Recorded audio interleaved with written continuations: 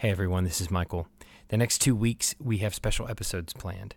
As many of you know by now, Nathan and I are both pastors of churches that are in full cooperation with the Southern Baptist Convention. Now, as of the date this podcast airs, we are less than a week removed from the SBC's annual meeting of 2021 that met in Nashville, Tennessee. As usual, there was a lot of press going into the convention, and let's be honest, most of it wasn't positive. So we thought it would be best to take 2 episodes to dive into all the particulars. So here's how we're going to do it. The first episode that you're about to hear is a debrief from Nathan and I that we recorded the morning after the convention. We tried to not look at every event with rose-colored glasses, but instead we wanted to deal with each situation as honestly as we could. And we realized not everyone's going to agree with our take on things, but nevertheless, it's how we saw it. However, we don't want to just give you our take. Next week, we're going to play for you an interview with 2 ministers that are outside the SBC. One is an Anglican professor at a Christian university, and the other is a pastor of a Bible church in Texas. And so we hope that these next 2 episodes will cause you to think and pray about the SBC and its role in our world. This podcast isn't just for pastors. Share it with anyone that you think might benefit from it. And as always, thanks for listening to the Fire and Bones podcast.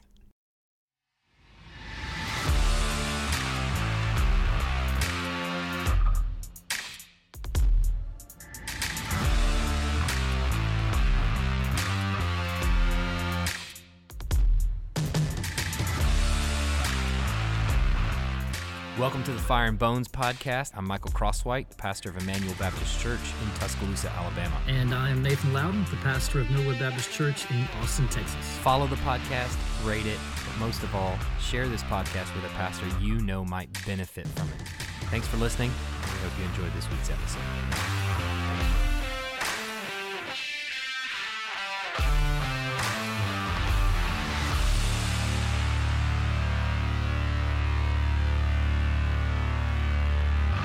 Often, people's experience, understanding, interpretation of the Southern Baptist Convention is outside their church's understanding of it. They don't talk about it at their church. They don't pray for it at their church.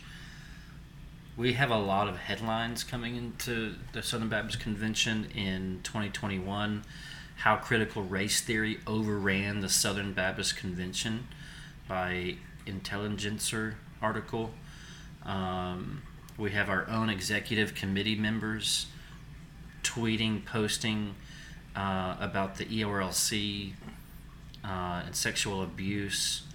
We have an article here saying the Southern Baptist Convention elects Ed Litton president in victory for moderate forces, and that was by the Wall Street Journal, I believe.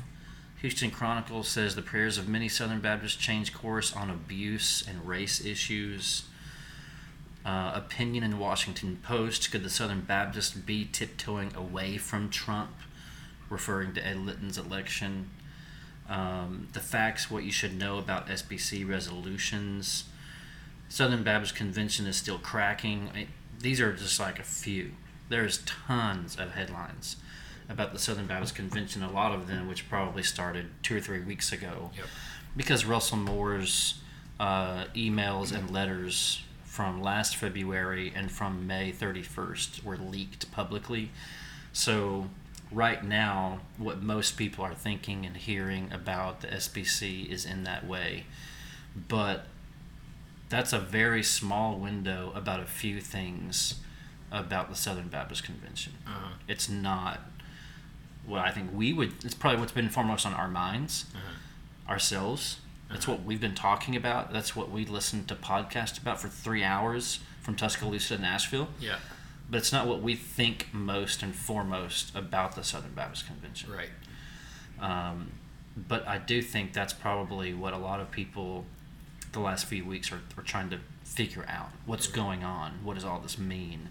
And basically boil down the Southern Baptist Convention down to its headlines and its worst version of itself, which is so easy to do in our polarized era of politics, where you find out the worst thing about an entity or a group or a person or a polity, and you define them by that thing, and then you leave them in that category for perpetuity.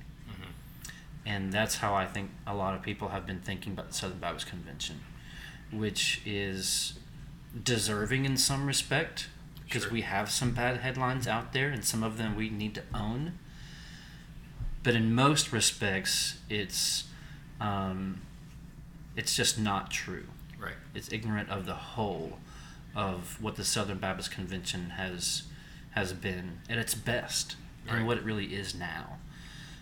So I think it's helpful to spend some time just explaining what is the Southern Baptist Convention, maybe for a church member or even pastors who are, like we talked to several pastors yesterday who, having been to the SBC many 10 plus years, my father was an SBC pastor, explaining what we're doing to pastors even who are there. Not to discredit any pastor, but to say there are pastors there who don't know what's going on and how things work and what all this means. So it's important to talk about and sparse through what is going on and who we are. I think too, there's a lot of confusion. Most everything that's written in news articles and dealt with in the press is understanding the SBC to be a lot like the Roman Catholic Church. Or the Republican Party. Or the Republican Party, or whatever. Some, basically any other organization that is ongoing and is top down. So the entity heads or whatever control the organization, and the people that are in those positions of authority speak for the SBC always, and basically direct the churches on how to do. That's how most denominations work. But Southern Baptists isn't a denomination proper like you would see in Presbyterian, Parliamentary, or those kinds of different denominations, where there's a top organization that directs the churches in how to respond and how to go. So in the Presbyterian Church, the presbytery, which might be pretty local, is going to have some measure of control over the church. Even in the church itself, the Presbyterian Church, one singular building, there's going to be a top-down control from typically like an elder board that's going to direct the entire church. Whereas Southern Baptist, down to the very singular member of a church body, a local church body, is going to go work upward. So we believe that the congregation is a ruling body to some degree, and and has control over membership and things like that, and that goes all the way up to the top. And so I think what people don't understand is that in some ways the SBC goes on through the executive committee and things like that, but in many ways, in virtually every other way, it is the SBC no longer exists as of today. We're recording this on Thursday morning in Nashville, in the worldwide headquarters, by the way, in the Airbnb worldwide headquarters that we just rent for a couple of days while we're here at the convention. But literally this morning, or as of 6 o'clock last night, the SBC ceased to exist in many ways. So So basically, when the gavel was pounded and J.D. Greer said, "You are sent," and we left that room, or for most people, they left before that. There was a mass exodus right after Lifeway presented, and then that was pretty much Which was happens really every year. Every year. People are flying out. They're flying home on Wednesday. Business is over. Right. There's nothing to do, really. Right. And so at that moment when the gavel sounded, the SBC, the Southern Baptist Convention, kind of went into nothing. It exists 2 days out of the year when we convene together. Yes. And our purpose, as originally stated and as still current, is to direct the funds that we have chosen to pool together. We are individual churches in a sense that are independent of one another, but have chosen in our autonomy to come together and basically collect money together.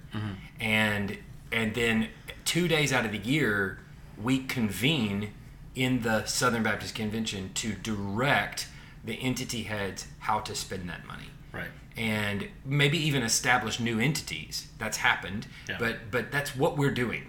And so some of the articles, then the news articles and things like that, are sort of unfair because they present the SBC says this, and to some extent that's true. But really, when the SBC says something through its resolutions or motions or whatever, that is that body that convened that day at that particular time, and it might be entirely different the next year. Which we can't just step back from our headlines and say, well, we don't own that. No, sure, because that was us for 2 days. Because we are ongoing in cooperation through the year under the Baptist Faith and Message. We are, in a sense, in fellowship so much as we are still expecting the executive committee to do what we have asked them to do. The seminaries, IMB, North American Mission Board.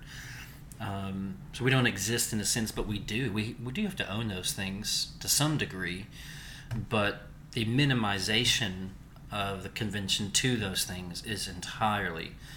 It's not even that it's maybe unfair. It's just that I wouldn't expect the New York Times, the Washington Post, or anyone to know or care all the ins and outs of what makes up the Southern Baptist Convention. Right. So we'll say 3 things. The website, sbc.net, has a lot of good information, some funny information as well. But I want to say 3 things. The Southern Baptist Convention is a body of like-minded local churches cooperating together to reach the world with the good news of Jesus Christ. So there is the autonomy of the local church cooperating on its own volition with the Southern Baptist Convention. We give funds to the cooperative program. That makes us and still remain our autonomy. Unlike the Methodist Church, which is in a big mess right now in the West, in the U.S., the Methodists own their buildings. Right. The United Methodist Church. So if someone wants to leave, if a church wants to leave the Methodist Church, they're in a tight spot because the Methodists own their building. Right. And that's creating a big schism right now. The other thing is that it only exists 2 days a year. Right. Legally, it only exists. We have already met all the budget spending, everything the executive committee does, everything the IMB does, everything the North American Mission Board does, the 2 major church planting missional agencies. We have already told them what to do. They are going out and doing them. Right. And the third thing is this subject of soul membership, which came up. All of that means then that the sole majority ownership in the Southern Baptist Convention is the collection of churches, the participating churches, and in particular those messengers who are there at the annual meeting. Right. We're talking about 50,000 churches in North America, or in the U.S., I don't remember our scope. It's actually only those who are present, right, who actually get to vote and participate in a legally overseeing executive fashion. Yeah. So in other words, there is one member of the SBC, and it is who convenes in that room that particular time. There's only one member, and there's only one voting member, if you will, and that one voting member, speaking in layman terms here, this probably would pass an attorney's explanation. Sure. But the one member is the 17,000 messengers who were there. Right. And whatever we vote, whatever we say as a whole, is what the executive committee must do. Yeah. Period. Yeah. And that showed up in a big way this week when it came to the issue of sexual abuse. Yeah. Now, but wait, before we get to that, though. Yeah. So there's the executive committee. Okay. So we've got, I think it's important to kind of just parse through some of these terms, because I don't think you know just what executive committee, because the executive committee was not only in the news before coming in, it was a huge issue coming in, and also really going out. What happened while we were there? The executive committee plays a big role in that, and I think the way the sole member or the body of churches that were there, the messengers that were there in that room, and how they reacted and responded to the executive meeting, I think is huge. So we have in the SBC, the churches have chosen to create several entities. What I think there are 12, isn't that right, that are funded by the cooperative program. That's what we mean by entity, right? Is we have come together and we have chosen to collect our funds together into one massive fund called the cooperative program. And out of the cooperative program, we fund, I think it's 12 entities, if I'm not mistaken. You have the executive committee, which basically is a committee of people that are members of SBC churches that are elected by the messengers. There's 70, I want to say 75. Okay, 75 members of the executive committee, plus a CEO, which is Ronnie Floyd, who is also a member of a Southern Baptist church, and he is elected to be the CEO of the executive committee, and they act on behalf of the messengers during the rest of the year. So since we convene only 2 days out of the year, they are representative of us the other 363 days out of the year. So in some ways, the SBC continues to go on through them, which plays a huge role into kind of some of the news and things like that, I think. So there's that entity, but then we also have the Ethics and Religious Liberty Commission, which also played a huge role in the news coming in, Guidestone, the International Mission Board, Lifeway Christian Resources, the North American Mission Board, and 6 seminaries. There's also the Women's Missionary Union, which does not receive cooperative program funding dollars, but which I wish they would, and I was really thankful for their time yesterday. It was sweet. Yes. It's 10 minutes at the very end of the Southern Baptist Convention. There is no questions or voting because they do not receive cooperative program dollars. I was grateful for that. Not to bash on WMU, but let's digress. Okay, so we've got all of those entities that then when we come together, we're talking about how they receive their funding, what sorts of funding they receive, what their mission really is, and then they talk about the things that they've done over the past year, what their plan is for the future, all of those kinds of things, lay out sort of their vision for their organization, and then we basically are able as messengers to ask questions of them, and it's a give and take. When we come to the convention, the executive committee brings things to the messengers, and the messengers have a lot of time to bring things to basically each other to the floor, which is to bring things to all the messengers. And the messengers, nothing is binding, nothing is affirmed until it's approved by the messengers. Right. So there were some things that the executive committee presented that the messengers said no to. Right. There are some things that were not on the agenda, no one prepared for, wasn't printed anywhere, that messengers, which are members from churches authorized by their church to go to the SBC and speak on their behalf. Every church, based on their size, can have a number of messengers go that's proportionate to the size of their church, the membership of their church. And how much they give toward the cooperative program. Right, and so those messengers, some of them were surprises. There's times to enter new motions on the floor, new resolutions on the floor, which will become binding to the executive committee. So it goes both ways. We voted on some things that the executive committee gave us. Vision 2025, for example, the plan for the next few years until 2025. So it goes both ways. Yeah. So, okay. So there's, and I think for people that have never been to the SBC and people that are there for the first time, what's really confusing, I think, right out of the gate, if you're not used to it, is the relationship between resolutions and motions, because it's one massive business meeting. If you've ever been in a church business meeting, it's one massive church business meeting, and where there are tons of resolutions and motions that are being made. Resolutions on one end, motions on the other. How do we understand the difference between those two? In short, motions require the executive committee or the convention to do something. Resolutions, on the other hand, if you were to look at a resolution right now, it would tell you two things. One, whereas this is the case, we are resolved to do or to think this. A resolution is simply a statement from that 2-day meeting that year about what we think, feel, or are committed to do about anything. Right. We made resolutions on the Equality Act, which is what we think and say about the Equality Act. We made resolutions about race. We made resolutions about soul membership, which is a very powerful legal signal to the executive committee and to the convention. But those resolutions are, in a sense, not binding. In a sense, that's us saying what we think, what we commit to do, but it doesn't hold the convention in any kind of liability if we don't do those things. It's simply us making a statement. Yeah, I mean, as an example of that, there are resolutions back in our history that are pro-slavery and pro-abortion. Oh, yeah, 100%. I mean, pro-slavery, pro-abortion, and there was a motion to rescind those. Right. A lot of the 1860s, 1850s, 1870s, I think maybe was. And the latest there was one. a huge misunderstanding at the floor of the convention about rescinding resolutions. Even the resolution, especially from 2019, Yeah. that was soft on critical race theory. Resolution number 9. Mm-hmm. And so, there's I mean, if you dig back into the resolutions, the gross resolutions of our past, I mean, even there.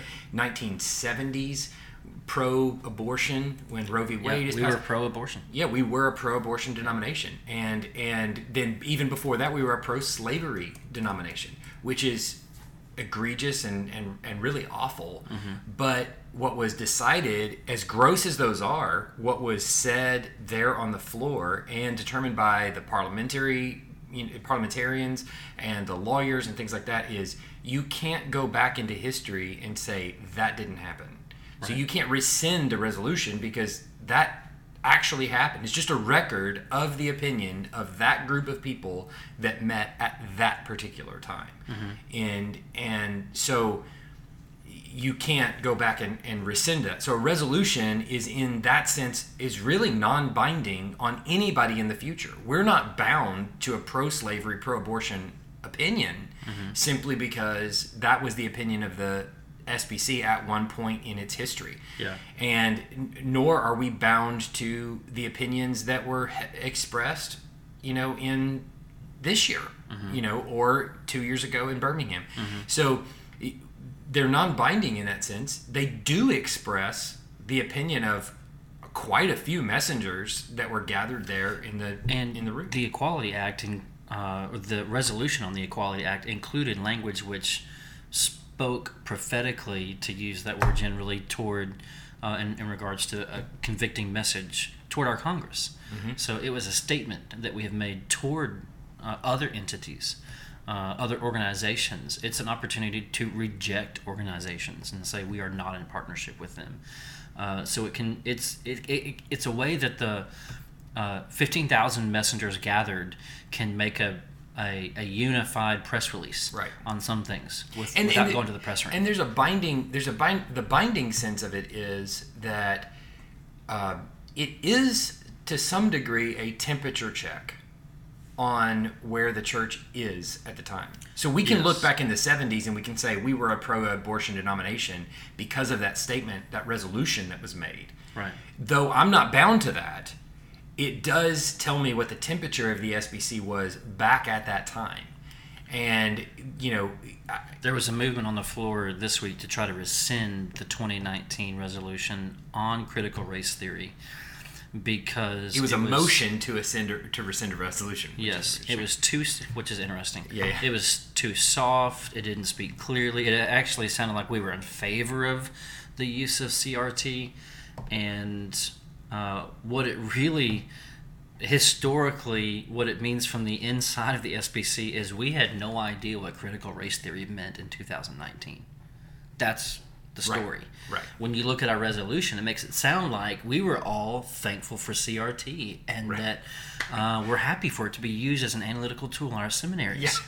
And we're not. No. In a vast majority, we are not. Our 6 seminary presidents have made that statement. We might be getting farther down the list here, but the point is that was rejected by what would it be, the Committee on Order of Business or parliamentarians as out of order. We can't rescind, we can't undo something that 10,000 people did 3 years ago. Right. Because it's over. Right. That group doesn't exist anymore. That convention doesn't exist anymore. We can't. It would be Nazi-like, I think, in spirit for us to even try to do it. Right. It would be erasing our own history, our own faults. In some ways, resolutions are a record of what happened, and you can't go back and say that didn't happen. Right. And you go back to our if you go to sbc.net, you can look up all of our resolutions by year. And if you go back to the very beginning, the first resolution is a very general. The very second one in 1845 is a resolution on Negroes. Yeah. So it's all still there. Gross. And we think it. And to be fair, I think it should still be there. Yeah, sure. We shouldn't get rid of our history, and legally, I don't think, or in terms of liability, we can't get rid of those. So I think we did a wise thing, even though our history is past, and we may need to continue to apologize for it in the sense that we continue to recognize and clarify that is not who we are today. Okay. We are not afraid to have our history opened up. Right. In fact, I think that would help actually show that this is not who we are, right, by having it out there. But digressing, resolutions and motions are different. A motion would be something that the convention or the executive committee would be bound to do. An action that usually includes either a task force being formed, some sort of action being taken into the future, someone being appointed to a committee role, or the spending of money. Huge things can change by motions. I mean, like entire. I mean, even down to our bylaws can be changed through motions. That happened. That happened this week. Yeah. Both. So tons of things can be. So basically, the motion has a lot of teeth behind it in that it can impact change. Resolutions are merely statements of opinion that were of that gathered body. They can have impact culturally. Sure. Resolutions, you mean? Resolutions, yes. Yeah. I mean both, but resolutions. People have left the SBC in the past 5 years because of things I think we would or wouldn't say. Yeah, right. In resolutions. And so we might have some more. All right. So coming into the convention in the weeks prior, as usual, there was tons of news, and we were talking about this. It seems like, though, you could probably argue for a number of different news articles that were holding sway and whatever in the days leading up to the convention. There were 3 massive issues that sort of took control of all the headlines, and really all of our conversations going into the convention were centered around, obviously, there was some abuse allegations. So we had some Russell Moore's letters. He wrote 2 letters, basically, that were both supposed to be, I guess, secretive letters or just emails or whatever to an individual or a group of individuals. One to his board, and then the other to J.D. Greer, who is the president of the Southern Baptist Convention as of a couple days ago. And both of those letters got leaked out. And inside those letters were more than insinuation. I think it was outright claiming that there was cover-up of abuses that took place within the SBC. Let's use our language carefully. Let's do that. I would rather do that. I don't think, to my recollection, either of Russell Moore's letters were saying that the executive committee or anyone on it was legally a non-reporting, right? Was not reporting knowledge of sexual abuse. Correct. In a legal sense, which in the U.S. clergy are among those who are required to report. Right. I think what Russell Moore was saying was that there was a culture of sexual abuse. There were sexual abuses that have come to the surface, for example, in the Caring Well conference when Rachel, I cannot remember her last name, Den Hollander shared her testimony, that that he was saying there was pushback from the executive committee to bring any of those things to the surface. Right. We did not want those things out. We wanted to keep them down. We wanted to make sure that these are credible testimonies, that there was a pushback to having those things talked about out in the open. Right. I don't know that Russell Moore ever accused someone of directly hiding sexual abuse. Right. And I think some of that language is what has caused just a tornado of who's accusing who of what. Right. And it makes it sound like our executive committee is, and this is an important moment that happened yesterday, makes it sound like our executive committee is just hiding back this big wave of sexual abuse that they're doing, committing, and are in knowledge of, and they won't let it go. Right. There was a moment when the motion came to the floor to hire a third-party investigation into the executive committee by Grant Gaines. Through a lot of turmoil and trial, it passed. It was asked on the floor in front of our 17,000 whatever messengers plus guests, is the executive committee hiding sexual abuse allegations or knowledge of sexual abuse? And Ronnie Floyd, the president and CEO of the executive committee, came to the microphone to you could hear pin drop moment. Yeah. And he said unequivocally, no. Well, he said, not to our knowledge. Not to our knowledge. Which is a legal no. Which is him saying, of course, there could be some committee member we don't know about, but I think but the important distinction, as a committee, we're not doing that. The important distinction to make here is that it's not as though we think every member on the executive committee has committed an abuse that is then being covered over. Right. But what and to our knowledge, all of the abuses that are being alleged have been adjudicated to some degree. They've been they've gone through court proceedings or whatever. And what was insinuated by Russell Moore, to your point, is that in his letters, I think maybe even more than insinuated, is that the executive committee doesn't want to talk about or bring to light the adjudication process that all of those things went under. And all of that dates back, which is true. So, yeah. And it happened Monday. Yeah. That all of that dates back years, going back to the Houston Chronicle, a series of articles that were released about not just SBC, but a lot of SBC pastors who have been accused and tried and whatever of abuse, or who were currently at the time of the articles undergoing trial because of abuse allegations. And the Houston Chronicle was bringing those to light. And the reason that the executive committee, and J.D. Greer has been actually pretty open about this, that he and the executive committee have a kind of a strained relationship, because at one executive committee meeting years ago, when the Houston Chronicle articles were published, he basically read off all the churches that were in there, and we're talking small churches that are in the backwoods of wherever, and they're in the middle of litigation. Yeah, whatever. I don't know. Where so and so, who is very trusted, was in the children's building and is accused of doing whatever. And all of these were trials ongoing, and some past tense trials that have been had been adjudicated. So what we're not saying is that the executive committee is they're guilty of this and they're trying to cover these types of things up, but rather that they would rather not talk about the things that have been. Let's bring up what is going on then, and why I think it is important that Grant Gaines presented his motion to hire an investigation. I'm not even convinced necessarily. I don't know Grant. I haven't talked with him. I don't know, but I'm not convinced necessarily that anyone believes there's some big discovery to be had on the other side. That I'm not too afraid of. There might be things that come up. Right. It could be way worse than I could imagine. I don't know.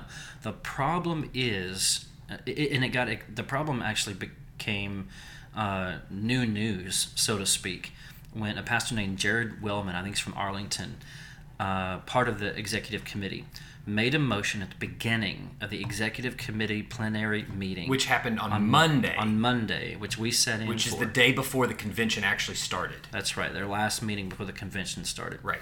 And he made a motion to hire a third-party investigation which could not be controlled by the executive committee and would allow whoever comes to investigate total access to the executive committee, to their staff, and to their data. And but wait. He made a motion. That's what that he we made a motion. Talk about it. He made a motion to put it on the agenda. Right. So let's back up, just because this is so confusing for people that are not in business stuff. Sure. The motion said, the motion that he presented said, we should investigate. Let me say, as it happened, his motion was to hire an investigation. Right. The chair responded, that's not on the agenda, we're trying to approve the agenda. Jared Wellman then made the motion that we put this investigation, on the motion on the agenda. Yeah. That came up for discussion. Should we put this on the agenda to discuss as an executive committee? That was debated vehemently. One of the executive committee members, who is an attorney, Joe Knott, is that his name, I believe? It sounds right, but I can't remember. Who is, for those who have ears, a part of the Conservative Baptist Network, stood up and said to the executive committee, to everyone who was present, guests, this would be a really bad idea. In fact, he used the term, this would be horrific if this thing were to be allowed, if the investigation were to be allowed to go forward. When he did that, that made Jared, Grant, myself, and others resolved to know what you think would be so horrific about being investigated. Right.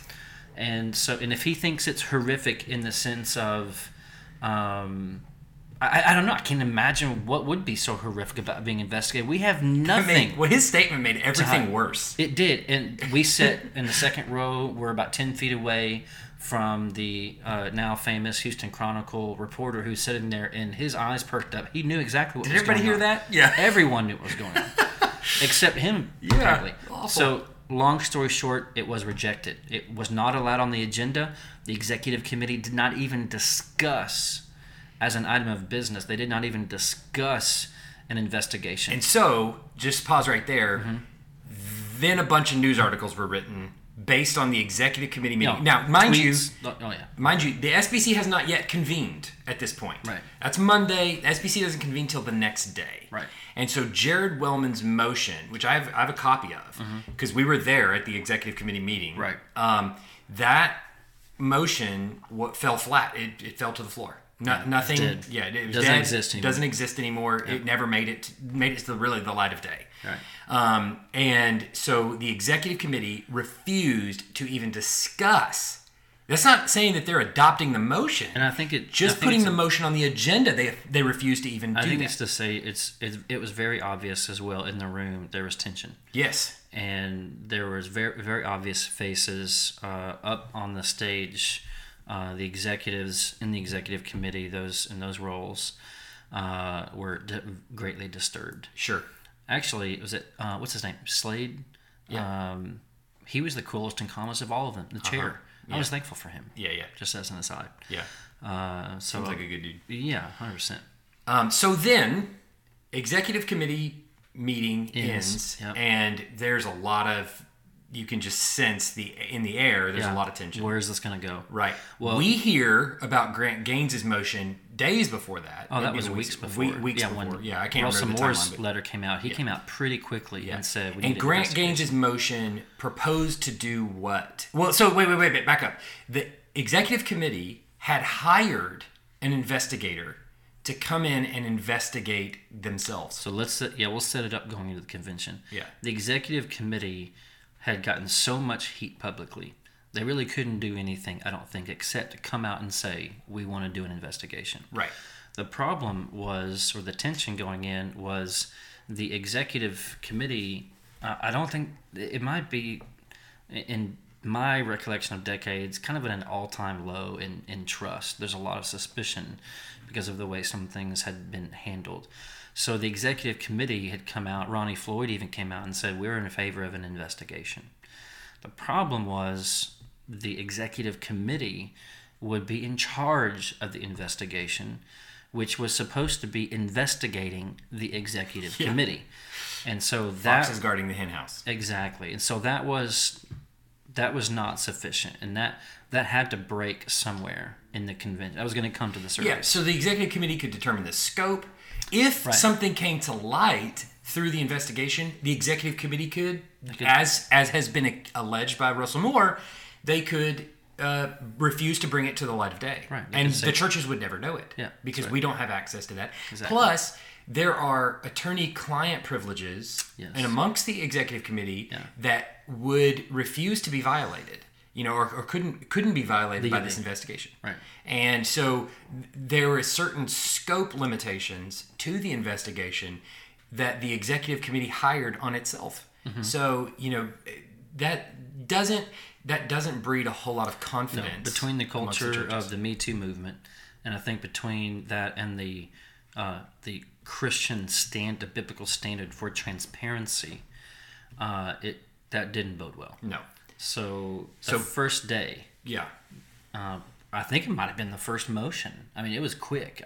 Maybe it wasn't the first, but Grant Gaines made the motion that the executive committee. I don't know if it was the executive committee specific or the Southern Baptist Convention. The committee especially be investigated in regards to its handling of sexual abuse or its relation to sexual abuse. Appointed by the president, by the newly elected president. Appointed by the new president, who then would select a task force, which would include some members from the executive committee. Sure, is my understanding, but also some pastors. I think pastors from around the convention to oversee the investigation. And I think define the scopes. Although the motion itself, I think, had some scopes defined in it, which the task force will be bound by themselves. Right. Regardless, it passed. It was one of the last motions to pass after a lot of debate. Now, wait, before we get to it passing, spoiler alert, it passed, which was good. What then happens after? So we go through this big round of motions that are being made for 2 days. Yeah, motions being made, and those motions are then presented to the resolutions committee, basically the committee on resolutions, essentially, who then basically figure out, or I guess it's the order of business actually, who figures out then what to do with those motions. Yeah. And so some motions are against our bylaws and whatever, and they're thrown out because they're against bylaws. Right. And there would have to be a motion to change the bylaws in order to do that motion. So they're thrown out altogether. There's some motions that are made that are just like other motions, and so they're sort of combined, so to speak, or one is thrown out in favor of the other clearer one. And then some are sent to the executive committee to act on behalf of the messengers the other 363 days out of the year, and they determine what to do with these, whether to disregard them or to maybe act on them or to do whatever is requested, or maybe accommodate in some way the motion being made. And so the motion by Grant Gaines was then sent to the executive committee, which everybody felt was a huge problem. Yeah. Well, the motion was made, and I believe it was accepted. But then what happens with a lot of resolutions or motions, as you're saying, is they're deferred to the committee to go figure out later. Right. Which gives them control again. Right. And most of the time they just die. Right. So the executive committee, we felt like, would say, we're already hiring an investigation, throw this one in the shredder. Yeah. Now, the body, this is where, the SBC really shows its strength, I think, in the way it's organized. The body of messengers that are there at that convention 2 days ago, or yesterday, can then overrule the resolutions committee maybe, or whoever it is that sends that to the executive committee. They can overrule them and bring it back to the floor and force a vote on this, that it has to go into action. And that's exactly what happened. So, but that takes a 2/3 majority. Well, I think the vote in the room, I don't know what it was exactly, but it had to be more than 2/3. Oh, I mean, it was easily, so maybe 9/10. Houston Chronicle reporter thought it was unanimous. Yeah, it was a resounding, we're bringing this to the floor vote. And I don't think I've ever been more proud to be a Southern Baptist than in that moment when they were like, no, you're not going to send this on and it's not going to die in the shredder. We're bringing the abuse allegations. Anything that has touched abuse in the Southern Baptist Convention needs to be investigated and brought to light. And we're doing that now. And so the executive committee and all of those that thought, let's just move this on. I don't know what their thought. I don't know exactly what was in their mind or their heart for that matter. And I'm not trying to make a judgment on that, but just saying that through the processes of the SBC, it was going to be relegated to practically the shredder. And the whole body that was there on the floor said, no, we're bringing it to light. And then voted again unanimously to approve that motion. That has teeth to it, and that actually means that there has to be something going forward, a task force appointed by the newly elected president to investigate thoroughly all of anything connected to abuse and its relationship to the executive committee, what they've covered and all that kind of thing. And inside the motion, we can't, as a denomination or as a whatever a body, can't mandate that the executive committee violate attorney-client privilege. But in the motion is recommended that and stated that the messengers, the SBC churches, will interpret the executive committee members foregoing attorney-client privilege and disclosing all of every text message, every conversation that they've ever had with their lawyers, that we will interpret that as you really do want transparency. Yes. That's stated in the motion. The motion is very particular.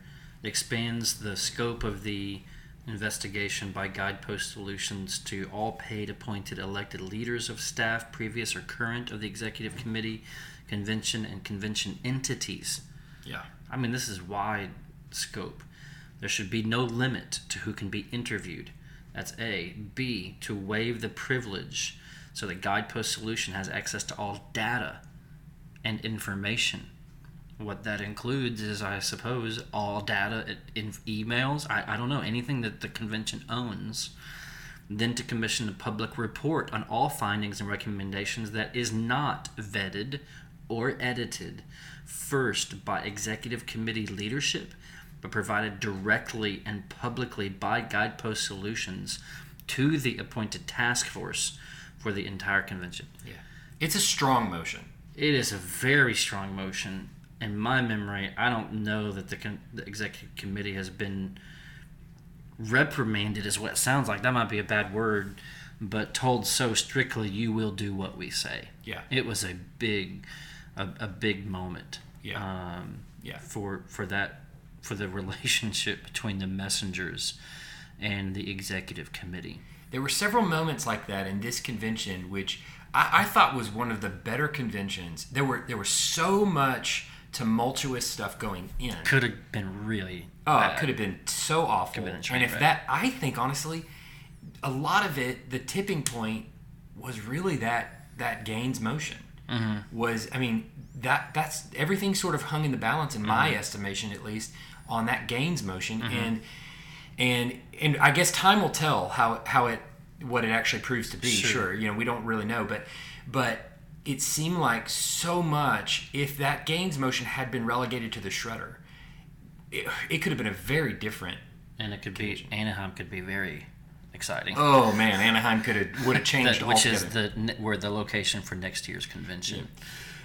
So anyway, it wasn't. It was brought back to the floor, and it was voted on, approved. I mean, let me just say what I think that means. To me, I think that means there's a room full of pastors and church members, messengers, who are saying, I don't think angrily, I didn't sense that. There was a good spirit in the room. I don't think defiantly, but definitely saying, this is our convention. Yes. And the tighter you squeeze the secrecy and want to have the power, the more it makes us suspicious. Which, by the way, so we're not going to allow that. I think even Ronnie Floyd, President and CEO of the Executive Committee, came up to the microphone because he had to answer a couple of questions. Yeah. And he came up to the microphone about the motion itself and recognized both realities. What we saw on Monday at the Executive Committee was a statement by the Executive Committee. I mean, on the whole, not unanimously, but on the whole, that we don't really want to discuss this. We think our investigation that we've hired is sufficient. Yeah. And so the Executive Committee is stating we don't want that. They did on Monday, and everything that I've heard from them has stated as such. And then that he also recognized that in the room, the messengers who do control the Executive Committee and who do control all this did want that. And so he gets up at the microphone and says, just deliberate and let us know what you decide, basically. Because I think he recognizes Executive Committee on his end is saying we don't want this. Messengers are saying we do. So there's a butting of heads that's coming, and he doesn't want to be caught in the middle. My personal take on this is there was a leadership moment where Ronnie Floyd and Joe Knott basically, by their unwillingness to have it discussed and deal with it in the plenary, which would have been messy. I mean, it would have been ugly if they opposed it. They basically sent it to the floor. Yeah. And they basically sealed their own fate. Right. Because once they said, no, we won't talk about it, that lit a fire that went straight to the end of the convention. Yeah. And but I don't know. I will say, I want to give credit to Ronnie Floyd, to Joe Knott. I don't know these guys personally, and there may be some really good reasons why it would be unwise to just open up our books, to just open up all of our information, especially in the age that we live in where the world doesn't really like us too much. Right. And just a wide open report on all of our entities, it might not help. Sure. I get it. But at the same time, the other side is just worse. Yeah. We just don't have anything to hide. Yeah. And as messengers, we don't want anything hidden from us. Yeah. I think it was you kind of run into a rock and a hard place either way you go, potentially. One is, as you said, there could be things disclosed in this investigation that maybe didn't need to be disclosed, but now that they are, boy, this is really going to get messy. And that's possible. And maybe that is what's going to happen. I don't know. But then on the other side, you have what really amounts to a PR nightmare of the SBC saying, no, we don't really care about abuse. We're going to investigate ourselves and we'll keep what we find, And I don't think Ronnie Floyd would want to do that. And I don't think he was going to do that. I mean, I would expect Ronnie Floyd, who I believe to be a brother in Christ, who would get the investigation of whatever it was, and he would bring to the messengers the things that the investigators find. Right. I think he would have done that. Right. But I think the messengers felt like we don't really want your hands on it because we think that might limit. Kind of snowballed that way real quickly from the first release from Russell Moore's first letter. There along the way, there wasn't ever a time when the Executive Committee said, we want a third-party, unhindered investigation. And since they wouldn't say that, that's the only place it could go. Right. I don't think it had anywhere else to go but that by the end of the convention. But the strength of the convention was, I think, shown in that it did go there. And so for the first time in, obviously in my memory, which is not long. Yeah. I mean, it is in the teens. I've been going to the SBC probably since, 2013 maybe. Yeah. And so, that's not very long. But that was the strongest I've seen in just the years that I've been going. Strongest statement, I think, made by the messengers. And it made a huge statement in regards to sexual abuse. Yeah. And how we will handle it as a convention and as an executive committee and all the above.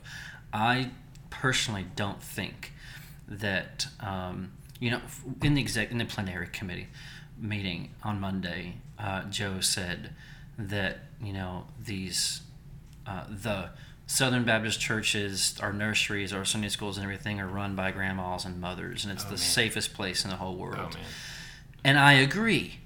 On the whole. But that kind of overgeneralization that we're just a safe place because we're a safe place, and we're a safe place because we're a bunch of Christians and grandmas and women, is the exact thing that has gotten us in trouble. Not being careful about our kids, not having background checks, not having training, and not having two people in the room policy, all these things. That's how we got here. That's how we got in the Houston Chronicle years ago. And so that kind of deafness to where we are, our convention, I think, did a good job saying we refuse to keep propagating that culture. Right.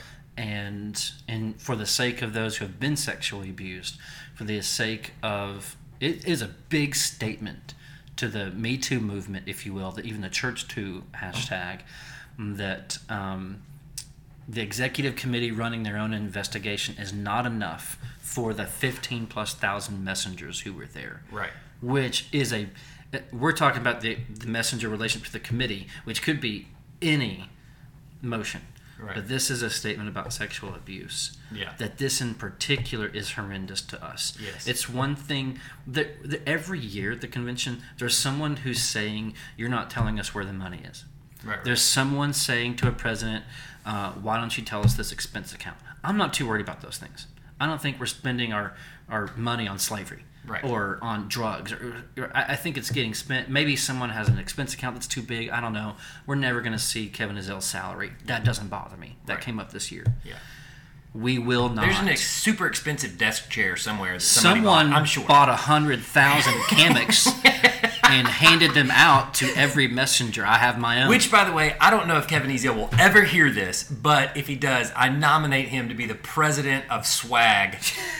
In perpetuity. There needs to be a committee. He needs to be the head of the committee that determines, and he needs to help his brother Al Mohler. Oh gosh. On Southern is probably the worst when it comes to swag. And let's be honest, quit giving everybody fountain pens. Let's just get something cool. Every pastor is going to the SBC to not only get swag, but to collect his new wardrobe for the next year. That's why I go. I can barely afford to come. The free stuff for me is what I bring my kids. Yeah. So I'm getting 4 of everything at every booth. Yeah. That's why I have 6 bags on my bed upstairs. I will wear all the T-shirts, the free T-shirts that I get. Those will be my wardrobe for the next year, and I'll go throw out the ones I got 2 years ago. And without a convention in the middle, some of these T-shirts are wearing thin. All right, so I needed a new round of T-shirts. So I think that to clarify, it's very important that there are other things that we don't care if we don't know. Right. That at least never make it to the floor. We never get voted. We never expose the salary structure. I'm not too worried about that right now. We are very concerned about sexual abuse. Right. The name of Christ is at stake. The reputation of our convention is at stake. Our churches are at stake. How serious we are about protecting children, and how important it is for us to make sure that anyone who's been abused can come publicly and will be listened to. We made a strong statement about all of those things. Mm-hmm. That we care a great deal. I don't think that is to mean, the sad thing is, I don't think the executive committee would say, well, we don't. Right. No. Of course not. That's not what we're saying.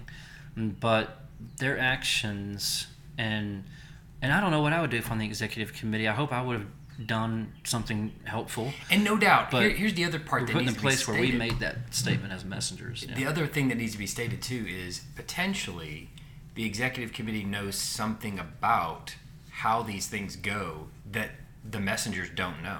Sure. I mean, that's always possible. That we maybe don't know what we've done, in the sense that very possible. Maybe this motion has a lot more to it, and it's too unwieldy and could be too general. Yeah, too general, or doesn't doesn't help, and that's the reason they reject it. That may be the case. We may find out. Well, we need to do this differently. Through an investigation into things that they're trying to handle, right, and are handling, right, in an appropriate way, but will be exposed in their path to being handled well. Right, that's possible. Yeah, and we may find all of that out, but I think what the messengers are saying is, we don't want the story coming out of this SBC to be that we don't care about abuse. We absolutely do, and we feel that we have nothing to hide. And if there is anybody that does have something to hide, we want that to be revealed. Whether this motion was the one that's going to accomplish that or not, I don't know.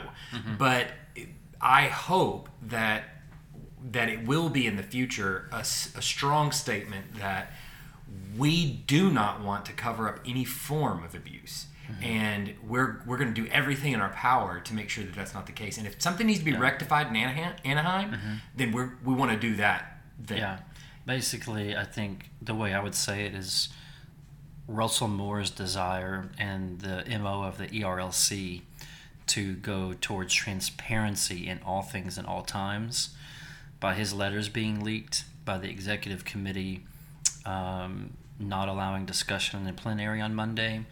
Russell Moore basically got what he wanted. He looked like a prophet, basically. And I say he, I mean we, right? Because we just decided that. Yeah. And that path got there. So, not on a disconnected note, but actually another big issue coming into the convention was what happened in Birmingham in 2019, a resolution number 9, and you can look that up online. The resolution number 9 that passed, and we'll put that in the show notes as well, the link to it anyway. But it passed in Birmingham, and it identified critical race theory as a useful analytical tool. And critical race theory became a really huge talking point for the last 2 years, because as you mentioned when we first started this, that that proposal, that resolution, came about at the end of the convention. So it was like Wednesday, if my memory serves. It was Wednesday. It was late in the evening, and I think before we were dismissed.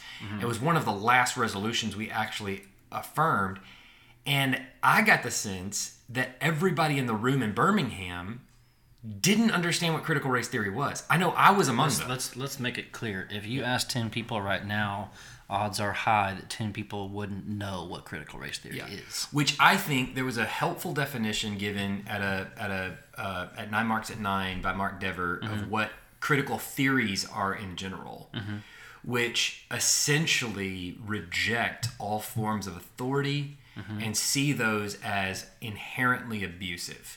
So that every relationship is the powerful of seeking to abuse those who are not in power. And therefore, those who are not in power have every reason to reject everything from those in authority. And Dever, helped, I think, everybody in the room to say that is evil. It's straight from the pit of hell. It's satanic, and it's not at all biblical, which is a really good, just very strong statement of that is what, in its essence, critical race theory is. So that's critical theory, but critical race theory is saying the white are in power. Anybody else who is not in power needs to reject altogether based on the color of skin, which is critical race theory, right? And so those also, all of those that fall under that umbrella, straight from the pit of hell. And the other one is intersectionality. Yeah, which is related. Intersectionality is when you have when you're a minor and when you're a minority in multiple ways.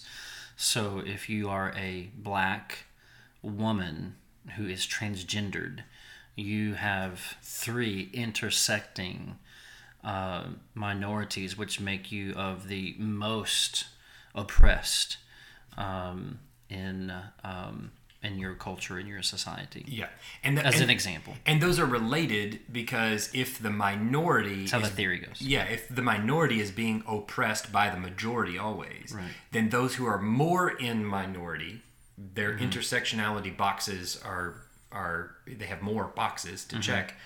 Then they are more oppressed than someone who just has one box to check. They're black or they're Hispanic, right?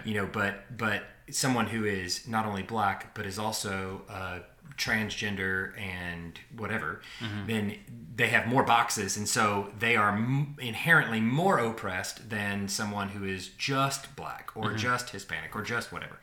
And so basically that would put white males in a place where they have no boxes to check. So therefore they are the majority, and they're to be rejected at all costs, just because they are inherently in a powerful position.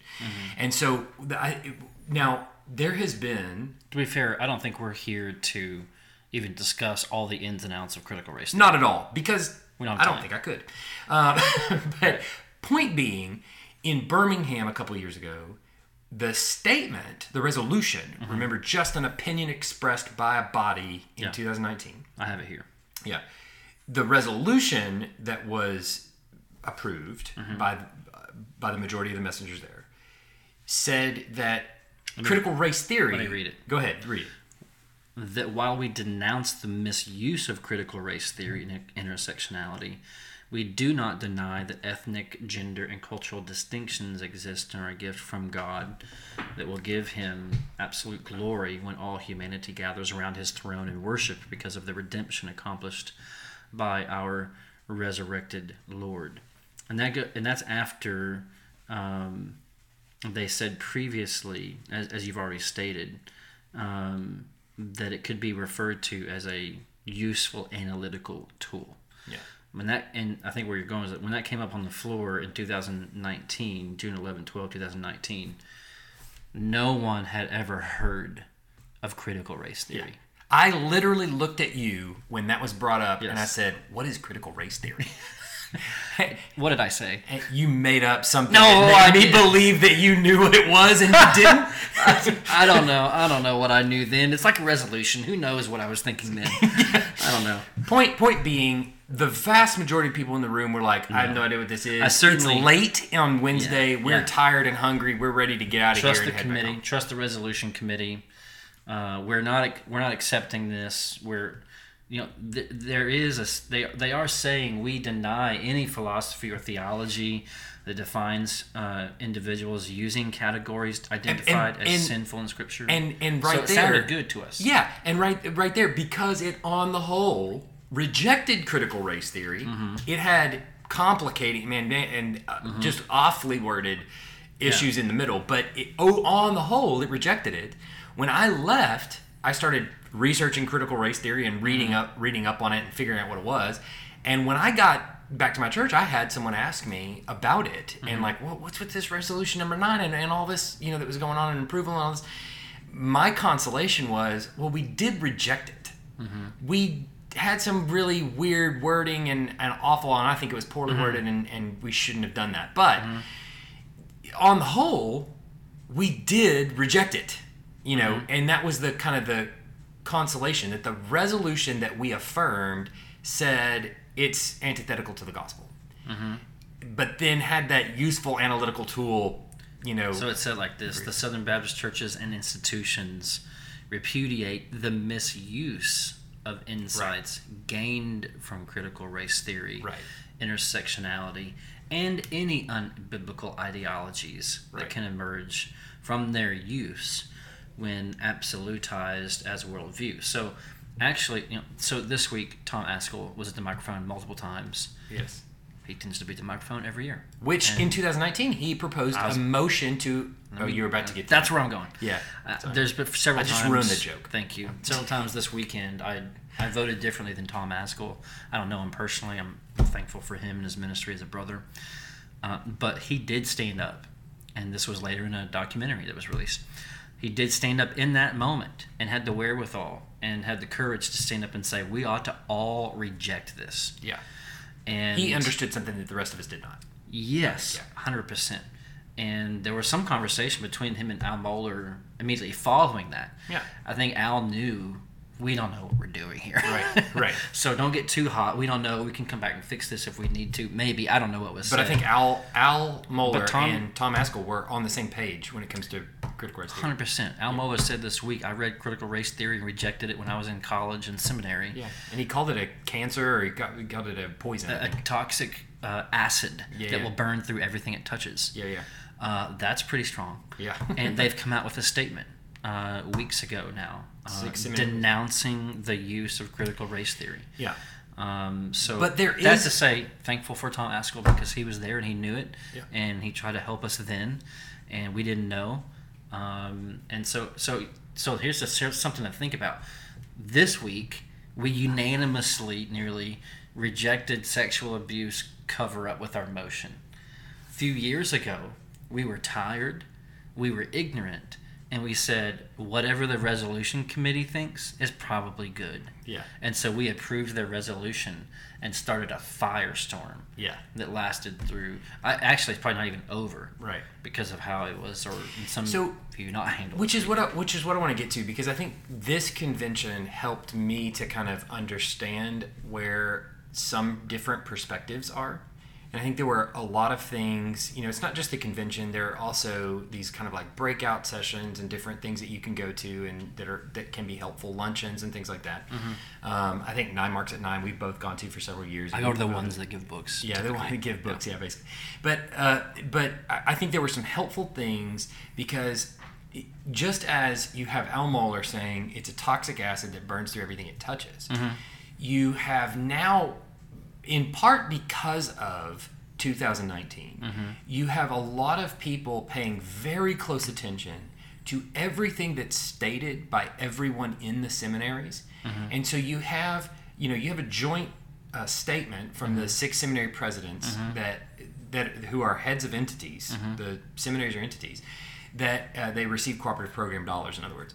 And so they come out and they make a joint statement about critical race theory and how they reject it. Mm-hmm. But then they will also use some terms mm-hmm. that are used inside the arguments of proponents of critical mm-hmm. race theory. Mm-hmm. So Ibram X. Kendi and several others who will talk positively about critical race theory, that it's very helpful. Mm-hmm. And then you will have some like seminary presidents who use some of those the words. They co-opt some of that language, mm-hmm. and they will use it perhaps differently, but they will use it, and it causes a lot of red flags, I think, for a lot of people in messengers on the floor of the SBC.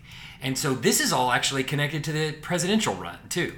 And we saw around the convention floor lots of people with CRT, Stop CRT, mm-hmm. on their stickers on mm-hmm. their shirts, and it was clear mm-hmm. that there were a lot of people that were there at the convention solely for the reason of trying to make a statement against CRT. Mm-hmm. And what they believed to be, and maybe perhaps legitimately, but they believed to be a belief, a core value, if you will, of certain seminary professors, perhaps even some seminary presidents, or perhaps even is working its way through the seminary. Mm-hmm. And if what Al Mohler said is true, that it is an acid that burns everything that it touches, the fear, I think, on a lot of people is that it is going to burn through our seminaries, and before long, they're going to be institutions, just like many colleges are now, that promote critical race theory and teach it to mm-hmm. the students.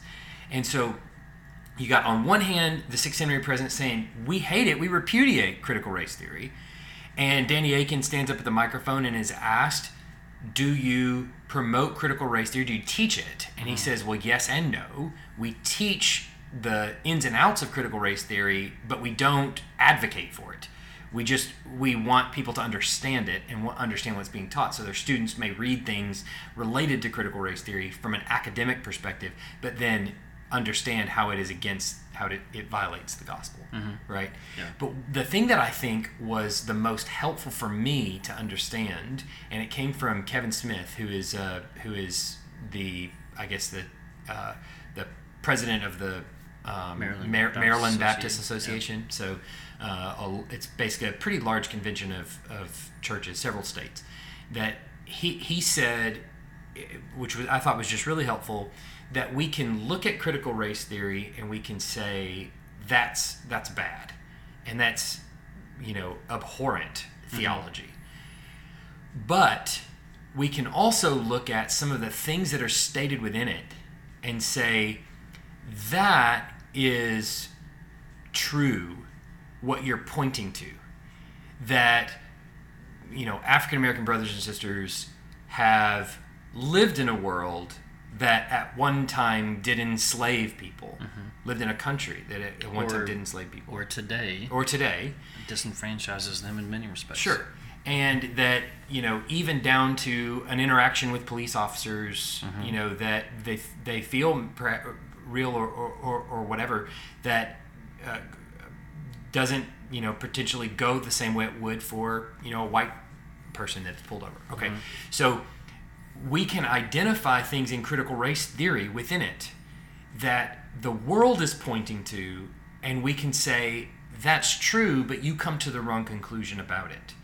And what Kevin Smith and many others, I think, are trying to do is say, your observations are not entirely false, but your starting place needs to be the fall that happened as a result of sin, not inherent, leadership or power structures and things like that critical race theory is pointing to. Right. So the reason I think that's helpful is because it does help to explain why somebody might use some of the language of critical race theory, and yet then at the end say, but we repudiate it on the whole, right, and identify certain things that they are pointing to that are true, but then help connect it back to the actual gospel. Yeah, and when Danny Aiken was asked, do you teach critical race theory at Southeastern? He's the president of Southeastern Seminary. In the moment, I was wishing he would have just said no. Yeah. And just said no and not say anything else. Yeah. But I do think it was wise that he said yes and no, because the answer is yes. That there are classes, philosophy classes, cultural, socioeconomic classes, where we investigate, consider the historical implications, how critical race theory is used. We educate about critical race theory. We teach Pelagianism, by the way, in the same way. Right. So many false doctrines. Sure. We're not teaching it. Right. We're not employing advocating it. for it. We're not using it. We're not employing it as a worldview. And that's helpful, I think, because there just seems to be a lot of brothers, some at least, who, if you mention a critical race theory terminology in an article, for example, which was the case by a Southern professor a year or two ago, and you use words that sound similar, there is a culture there's a group within the Southern Baptist Convention that are just looking for a fight. Right. Their dogs are out hunting for critical race theory. Right. And if they smell a word that sounds like critical race theory, then they are immediately inflamed that there is a leftward drift in our entire convention. And I think that could not be further from the truth. Yeah. I'm not worried about that, at least for that issue. I don't want to transition too quickly into the last thing that I think was a big issue coming in, but the critical race theory was addressed in some form or fashion. That's right. Yeah. We got it came out by one of the messengers that there were 1,400 something signatures on resolutions submitted to the resolution committee, which takes all the resolutions that we've made through the year up to that point or in the window. They decide which ones they're going to give to us. We still have the power to do whatever we want as messengers, but they're going to submit the ones that they think are representing multiple motions about the same thing, or reword it in the way that they think the ones that are thrown away, the body can pull back out. And that happened this week. There was attempts to do that. So everyone it was very public that many people were submitting resolutions to be accepted by the messengers on critical race theory. Some people posted their resolution so that we could see it ahead of time. I sent this to the committee. There were over 1,200 or 1,400 resolutions submitted. Over a third of them were from 3 cities. Yeah. Which is an anomaly. Right.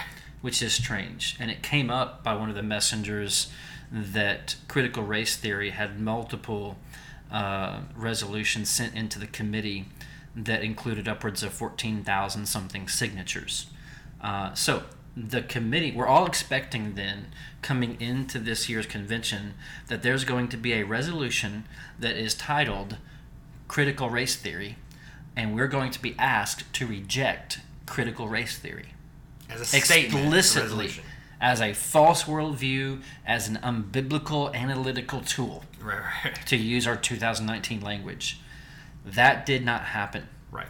Instead, the committee put forward to the body, to the messengers, a general resolution on all evil and wicked, unbiblical ideologies about race. Right. Including critical race theory. But it didn't state. But not mentioning Right. critical race theory. Which is, I think, wise in some respects. And for all intents and purposes, as much as resolutions are binding, sufficient. Yeah. But it didn't scratch the itch for a lot of people. And so multiple... They wanted to mention CRT in... Right. Yeah. And I have no problem with that. And Right. I think the convention would have wholeheartedly agreed for it. So I'm not sure why they did that. Yeah. That seemed to me unwise. Just give us the critical race theory resolution and let us denounce it. Right. Let us fix what we messed up in 2019 when we were asleep and didn't know what it was. Right. And now we know. That didn't happen. And so we never did accept a resolution specifically on critical race theory. But we did accept another resolution yet again about racism and racist ideologies, worldviews that oppose biblical understanding of sin, race, and that the gospel is the only thing that can unite and heal nations and us to God. And that was resolution number two from this year. Yeah, Uh-huh. So if you want to look that up, we'll put it in the show notes. But Right. resolution number 2. So the question still is left out there. Are we done with critical race theory? And I'm pretty sure the answer is no. Yeah. Those who have been concerned, real hot about it coming in, are probably going to go out. We might get another documentary out of this from Founders Ministries, and maybe it's needed. Maybe it's good. But I don't think we're done with it yet. I think it will come back up to be a resolution or something in the future, or we might lose some churches over it. I don't know. But we have sufficiently rejected it, but we haven't stated enough to make everyone in the convention happy. I don't think so. It'll come back up. They were clearly. I mean, even the room. I think, while being, I think on the whole, a good tone and tenor to the room. The whole 2 days. The whole 2 days. Even in the tensest moments. Yeah, I think there was fellowship. Yeah, there was a lot of like, hey, we disagree on this fundamentally, and we can even argue pretty passionately about it. I sat next to a guy for a day yesterday, and You're talking about me, aren't you? I did sit next to you, but I sat next to a stranger who was there for the first time, and we voted opposite the whole time. Yeah. And we chatted about our churches and how he's doing and where he's from, and we chatted about a few of the issues, which I vehemently disagree with him about, but we did it kindly, and I was thankful for Russ from Orlando. Yeah. It was great. Yeah. Great to meet him. So the tone and tenor was on the whole positive, but not everybody left happy. I mean, there was clearly some. But I think this, there's obviously tons of different perspectives that are written on critical race theory and different things that we'll link to in the show notes that you can kind of do your own reading on. But I think all of this has some connection into the last concern coming into the convention, which was the presidential election. Yeah. There are 4 candidates that were kind of up on nominated: Randy Adams, Al Mohler, Mike Stone, and Ed Litton.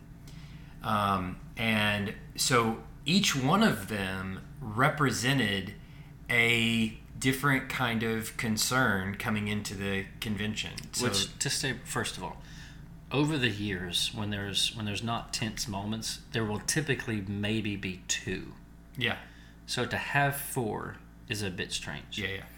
And typically there has not been over the years high-handed, high-financed campaigns for the presidency. Right. Flyers aren't handed out. Maybe there's a website that gives information for messengers who've never met these people. Typically some interviews in some newspapers. Exactly. Yeah. This has been different. Yeah, this was different. And so it was very clear early on, you get to this convention and there's people outside handing out newspapers called SBC News, which was not one of our better moments of this convention. No, I don't think it was. Done by one of the presidential candidates, Randy Adams. He had produced it, failed to say who funded it, where it came from, all those kinds of things, actually refused to say that. And when you pick up the newspaper, which is labeled SBC News, which is somewhat of a misleading title. It looks like a news. I thought it was news. We thought it did. So I was excited to read some articles about SBC News. So you're reading some SBC News articles. Most all the articles are written by Randy Adams, and they're all talking about different forms of waste that's already present within misuse, or secrecy, power centralized, all within the convention. So he represents this concern on the part of many, I guess it's many. Well, obviously it wasn't very many. That are it's like 600 people out of the whole convention, but that were concerned about those kinds of things. People hiding things. There's a central power structure that is represented by a few families or a few people, and that there's some blatant forms of abuse, on Al Mohler's part and things like that he's calling out. To be fair, I don't know if those things are true or not. Maybe it is. If they're true, I think they need to be made as a motion on the floor to be investigated. Right. Just like we did. But point is, he represented, however small or however large a group, he represented that kind of idea. Yeah. Then you had Al Mohler, who was, I think, in my opinion, and again, I didn't poll all the people there, but in my opinion, Al Mohler was there as a person who we think could navigate through the waters of the critical race theory and think intelligently about it, who could help us with the abuse investigations and things like that,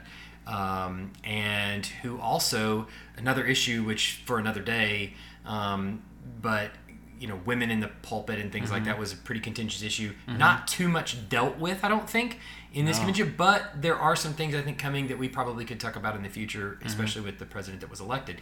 But Al Mohler kind of represented that. He's an intellectual mind for a time where we need intellectual thought, deep thought, very good thought on all these issues. He's very trusted. Widely trusted. He led the first conservative resurgence, or he was a part of it, and we think he could do it again to basically state, with clarity and with, a well thought out opinion. I think he represented that kind of idea.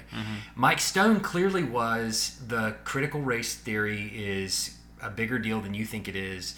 And we're moving left. We're moving left. We're going liberal. We're turning into liberals. Yes, and we need to squash that theologically. Right now. Yeah, we need to squash that right now. He kind of represented that. Basically, anybody that had that Stop CRT sticker on them at the convention or on their ballot probably was a Mike Stone voter. I mean, and I think a lot of people showed up when they wouldn't ordinarily show up to vote that way.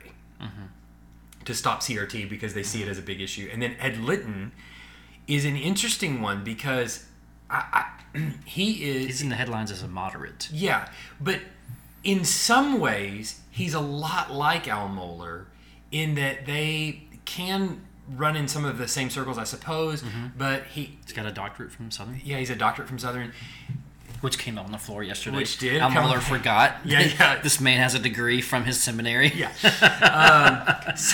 Which was funny in its own right. But the thing that people, I gathered, did not like about Al Mohler is that he was an entity head who was then going to be elected a president of the Summit, which is not the first time. Paige Patterson helped lead the conservative resurgence, was an entity head and was the president of the Southern Baptist Convention at the same time. Yeah.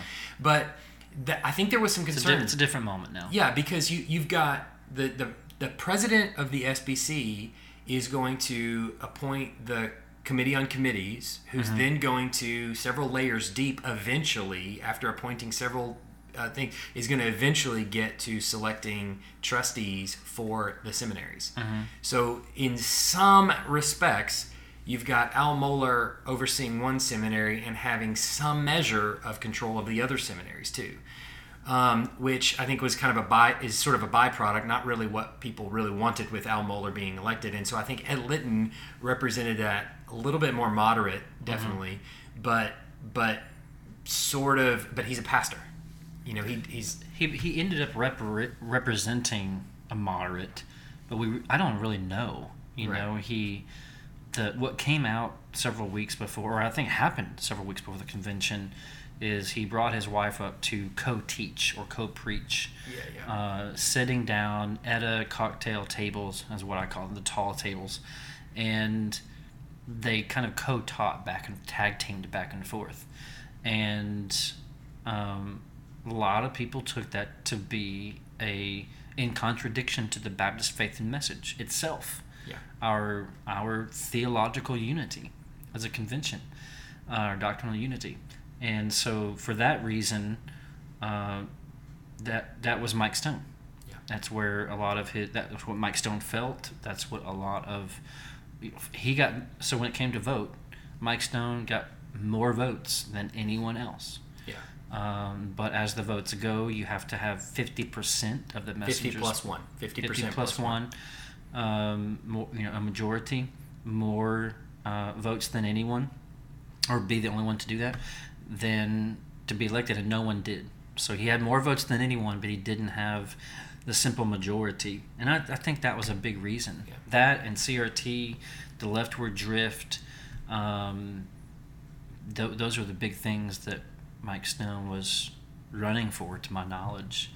But Mike Stone got more votes than anyone. Second to him was Ed Litton. Close behind Ed Litton was Al Moore. Al Moore. Yeah. And Randy Adams had a few hundred votes. Yeah. So it was sent back. We had to vote by ballot again for a runoff between Mike Stone and Al Mohler. Ed Litton and Mike Stone. And I do want to say, I predicted the numbers fairly accurately. No, you predicted Mike Stone would win, and you were wrong. No, I didn't. Yeah, you did. No. Oh. I said Ed Litton is going to need this many from Mohler. He's going to have to pick up this number to get to the 50. Yeah. And I mean, the math was pretty spot on, if I might say so. I think it's the only time you've ever added two numbers correctly. Bro, listen, my elders make fun of me and my, quote, Mary Hardin Baylor math all the time. Yeah. So, no, I don't claim to be any kind of professional statistician. But you're really breaking some new ground yes. there, Pythagoras.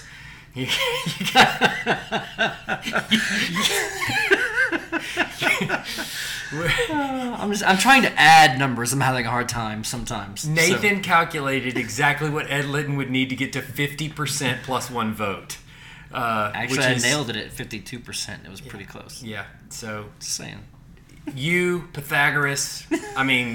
You're practically the same person at this point. Yes, exactly. So anyway, it seemed like a lot of Mohler's votes went to Litton. Mm-hmm. Right? I think if Mohler had been second place and Litton third, Litton's votes would have gone to Mohler. I think the crowd that was splitting their vote between Mohler and Litton likely were kind of representing the anti-Stone movement, I guess, and that won by a narrow margin, essentially. Yeah, I essentially didn't vote for Mike Stone. Right. As there were a lot of us who were very surprised that Al Mohler did not have more votes the first round. Yeah. Had Ed Litton not been in the running, I think that would have been very different. That would have been very different. Very different. I think Al Mohler would be the president Al of the Mohler would have convention. won the first ballot, I think. Yeah, probably. Because between them, there were way more than 50% between the two of them. Yeah. So anyway, that being said, there's still issues. This actually kicks off a new round of issues. Right, because Litton is kind of bringing in Litton is very much within the Baptist faith and message. The Baptist faith and message statement on complementarity. People are wondering. At least it's the statement in the Baptist faith and message on complementarity is basically that the office of pastor is reserved for, it needs to be stated, I think, a small percentage of men even out there. That it's relegated to men, but it's people that are qualified for the pastorate in accordance with Scripture, and so Litton holds to that position. He affirms the Baptist faith and message. He, as far as I know, he does.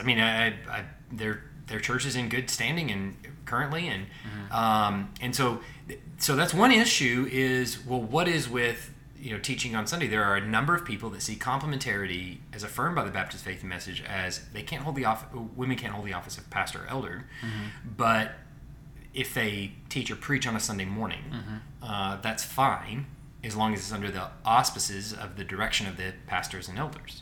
That's their choice to do that. And Ed Litton, I think, represents that crowd in the SBC.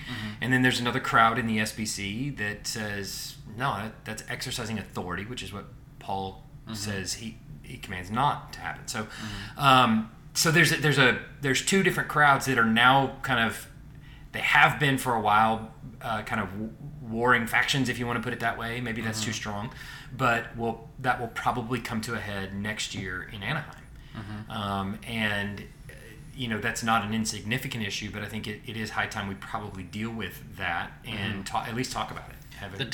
The line is that while both men and women are gifted for service in the church, the office of pastor is limited to men as qualified by Scripture. Yeah. And there are those, including Beth Moore, who's now found her exit, has said, well, it's one thing to say the office of pastor is limited to men as qualified by Scripture. It's another thing to say that preaching is limited to men as qualified by Scripture. So there is right now some confusion about what we mean by office and what that office does, and is preaching an extension of the office. And we were having this conversation for a while the other night. A buddy of mine in Austin area, I think has said, did I name him out loud just then? I don't think, no, you didn't. he suggests, I don't know if this would be public, but I think it's fine. He suggested that if Al Mohler won, he would be asking for a task force, and we were talking about this, to go explore the historical meaning of that line in the Baptist Faith and Message, so that we could see we have always understood preaching as the execution of the pastor in the church. So for a woman to preach in the church would be stepping into, as it were, the office of pastor, and by doing what he is doing, sitting at his desk, so to speak. So it matters then what the SBC, what the Baptist Faith Message means when it says that. Ed Litton seems, from his choice, to believe that something is different, that he wasn't preaching by, again, it's like you and I are sitting at this high table in the kitchen, that he and his wife were sitting at a table.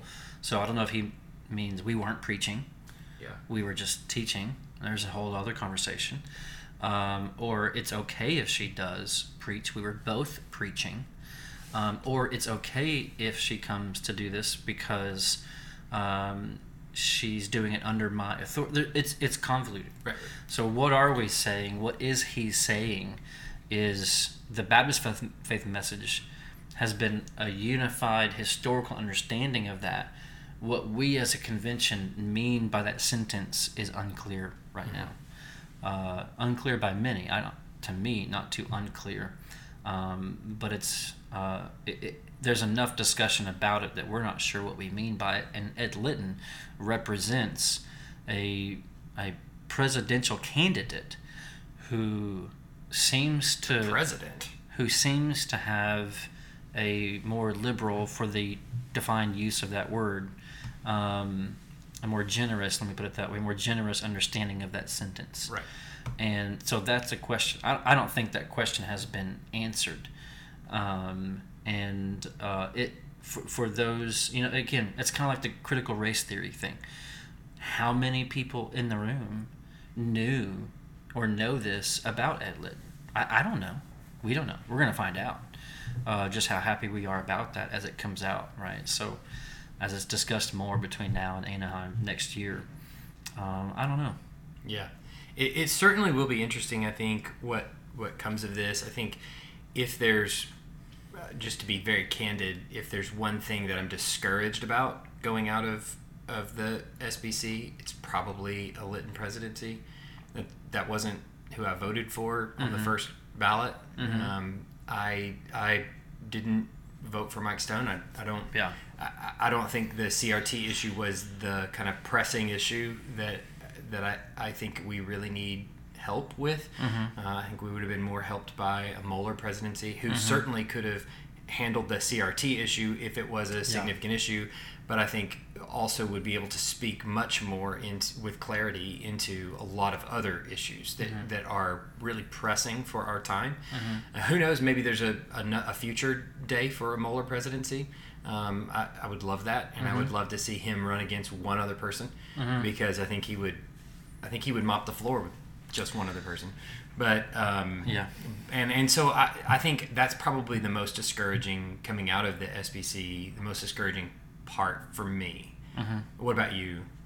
Is there encouragement? I don't know that I would say. I mean, I'm deeply, deeply encouraged by the whole week. Agreed. We haven't even begun. We haven't even gotten into the sending of our 64 missionaries all over the world. The singing was good sometimes. The fellowship, the spirit in the room was one of, J.D. Greer as chair of a 15,000 person business meeting with a lot of contentious is moments. Better than any comedy you've ever paid to see. Oh, man. I mean, I'm so gonna miss that. I'm gonna miss him. I loved it so much. He was so helpful. He's serious. But having a good time, talking to us like we're family, really, really good. Really encouraged by his leadership in that role. Really encouraged by the carefulness by which so many things were handled on the stage. Really there was some booing here and there, which JD put a stop to. But generally very encouraged by the respect in the room for one another to disagree. The time in between meetings, having lunches with brothers, hearing testimonies about a guy that was shot by a kidnapper, going to forgive his kidnapper later, and the reports of the seminaries growing during COVID the last year. I mean, there are so many things that are amazing, incredible, and I don't know how you can explain them outside of regenerate men and women who believe the gospel of Christ crucified for us, getting together and going, nothing else really matters than that. I don't know how else you can explain that many people in that bigger room on such hot topics walking away with joy and in unity and excitement. About going back to preaching their own pulpits, about seeing each other next year, about not being embarrassed by the Southern Baptist Convention, but proud, regardless our history and our own problems right now. So I think there's much more things to be encouraged about in the convention. I'm not too discouraged about Ed Litton, because I think it's going to work itself, just like the CRT thing. We'll figure out, did we not know what we were getting into? Did we make a bad decision? Does that truly represent, does his belief, let's just say it's the most liberal belief it could be about women in ministry, right? It's the reversal of the conservative resurgence starting to happen. Let's just say that's what he believes. I don't think it is. But I think the convention will correct that, if so. And certainly there were also some, I don't think insignificant theological concerns about, the statement on his website and stuff like that. Statement on his website about God being in 3 parts. That was that's sloppy, needs to be corrected. A kind reading of that is, I see what you're saying, I get it. The first 2 sentences are qualifying in his statement of faith. Right. But correct that, please. I'm not. But again, there's some hawks out there who they read that and they go, we have just elected someone who thinks God is in 3 parts. Right. And that he has dissected the Trinity. Right. And I don't know that he's given us anything in his history or his preaching or his graduation from Southern that would make us think that right now. Right now. Certainly sloppily written, needs to be corrected, but I'm just. But they're not autonomous. That's their thing. He adheres to the Baptist faith and message. And so until he makes a motion to change the Baptist faith message to say that God exists in 3 parts, then I'm just assuming that what he means by God in 3 parts is actually what the Baptist Faith and Message And the first says. two statements before that on his website indicate Almost that that's the way he does. Copy and pasted from the AFN.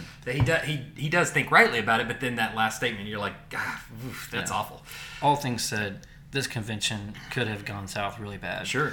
And I think there were some maybe well-intended, maybe even ill-intended moves here and there, and they got shut down. And I'm grateful for that. So I feel like the convention is leaving in unity, a good testimony for Christ to the world, encouraging to pastors.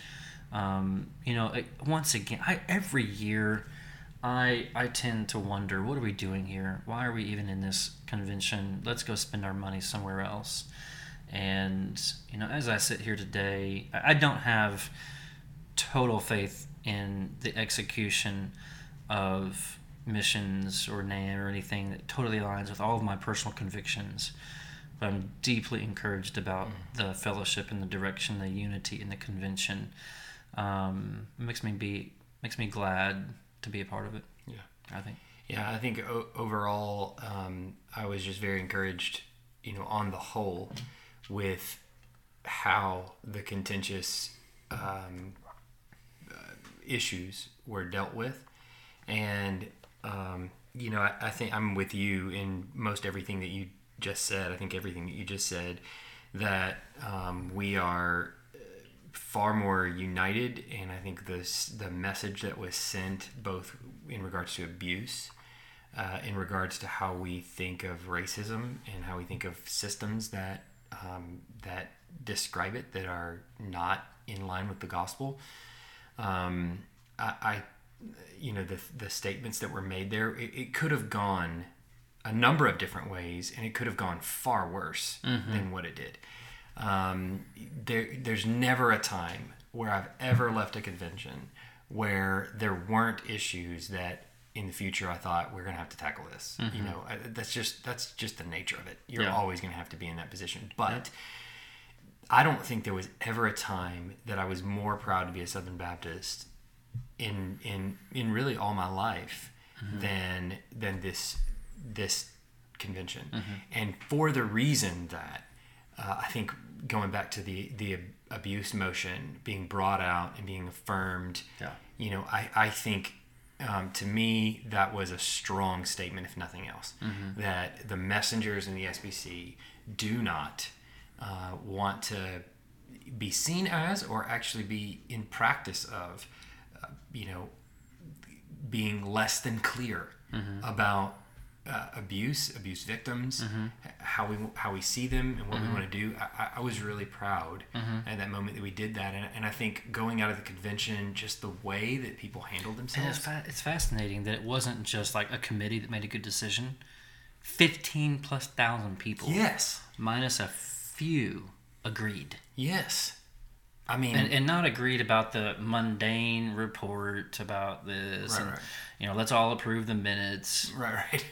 Agreed about a really hot, important moral issue. And to check some of the leadership who were moving in a different direction. Yeah. And to say, you don't control this situation. We are. Yeah. We're going to take the reins. I would say something else that's really encouraging. It's easy for me and for all of us to think of anyone on any other side of an issue or the other side of events in their worst. And I think being together helped me think about those I disagree with in the best. Yeah. Some of them on the executive committee, some of them from other networks that were there with concerted efforts together to move the convention a certain direction. Still disagree with him, still not pumped about some of the leadership movements and decisions. Vision 2025 is not my favorite. Right. But I think I have to face him, and have to face that messenger, and have to face that pastor, and get to know them and talk with them, sit with a guy that I disagree with. It's just another help for me to think the best of them, right? And still disagree. And that's really helpful. And I think that, if anything else, that kind of has to be the message coming out of the SBC is, and I struggle with this, as you well know.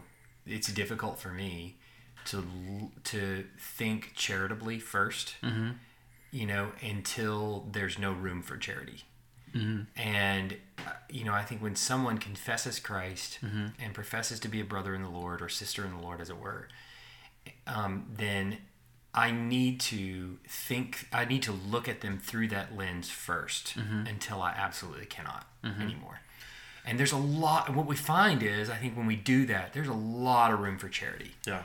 And it's I'm preaching to myself as much as anybody else, but there's a lot of room for charity that I think at first we're tempted to throw out the window. Well, you obviously mean that you love CRT and you support it and whatever. When a more charitable reading of that would be, they're trying to win people to the Lord. And educate the world. And there's guys I would disagree with. Sure. But the fellowship was sweet. Something else that was really encouraging is the number of young pastors, young families who were there.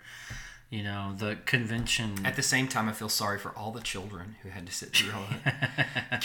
This 10-hour business meeting. We have had the reputation, and we were for many years, defined by white-haired white men. Yeah. And that is changing. Over there, we've had some prominent African American brothers leave our convention recently, but that I think is on the whole changing, and as was announced many times, that our diversity is growing and changing. The convention took, I think you could tell, concerted efforts to have diversity on the stage, singing, talking, preaching, reading, and I'm really glad for that.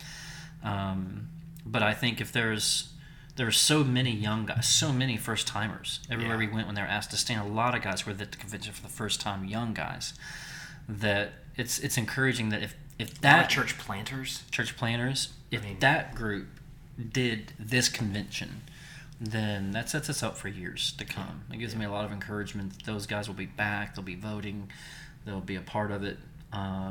So it's really encouraging. Far more to be encouraged about than discouraged, for sure. 100%.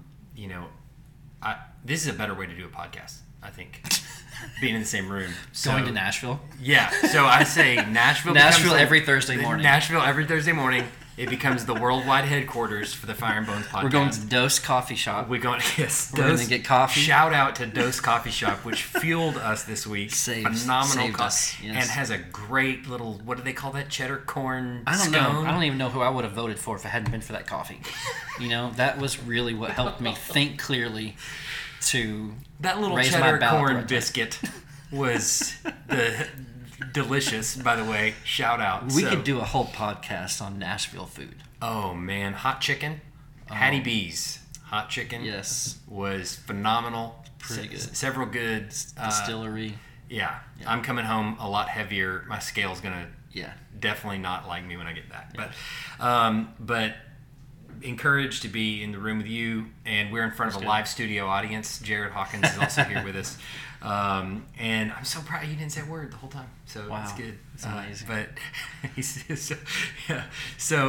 Next year's Anaheim. Next year's Anaheim, California. It's going to be a much smaller group, I suspect. Yeah. It's way out there. It's expensive to get there. And the group that is going to be there is largely going to be at Disneyland. Let's just be families. Honest. Yeah. No one's going to be there voting. Yeah. Yeah.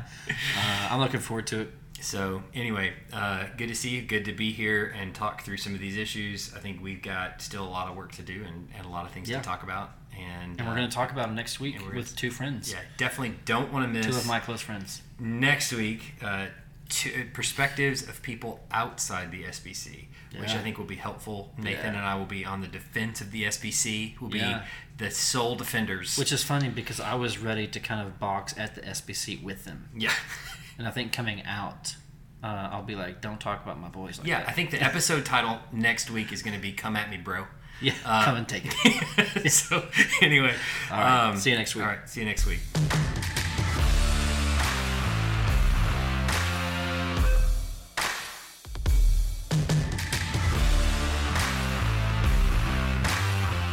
Thanks for listening to the Fire and Bones podcast. If you enjoyed this podcast, consider subscribing or following the show on your favorite listening platform so you can be notified every time a new episode is released. Consider leaving us a generous review if that's an option for you, and most importantly, share this podcast with someone that you think might benefit from it. Be sure to check the show notes for any relevant links, including our contact information. Feel free to reach out to us with any questions you might have. Thanks for listening, and we'll see you next time on the Fire and Bones podcast.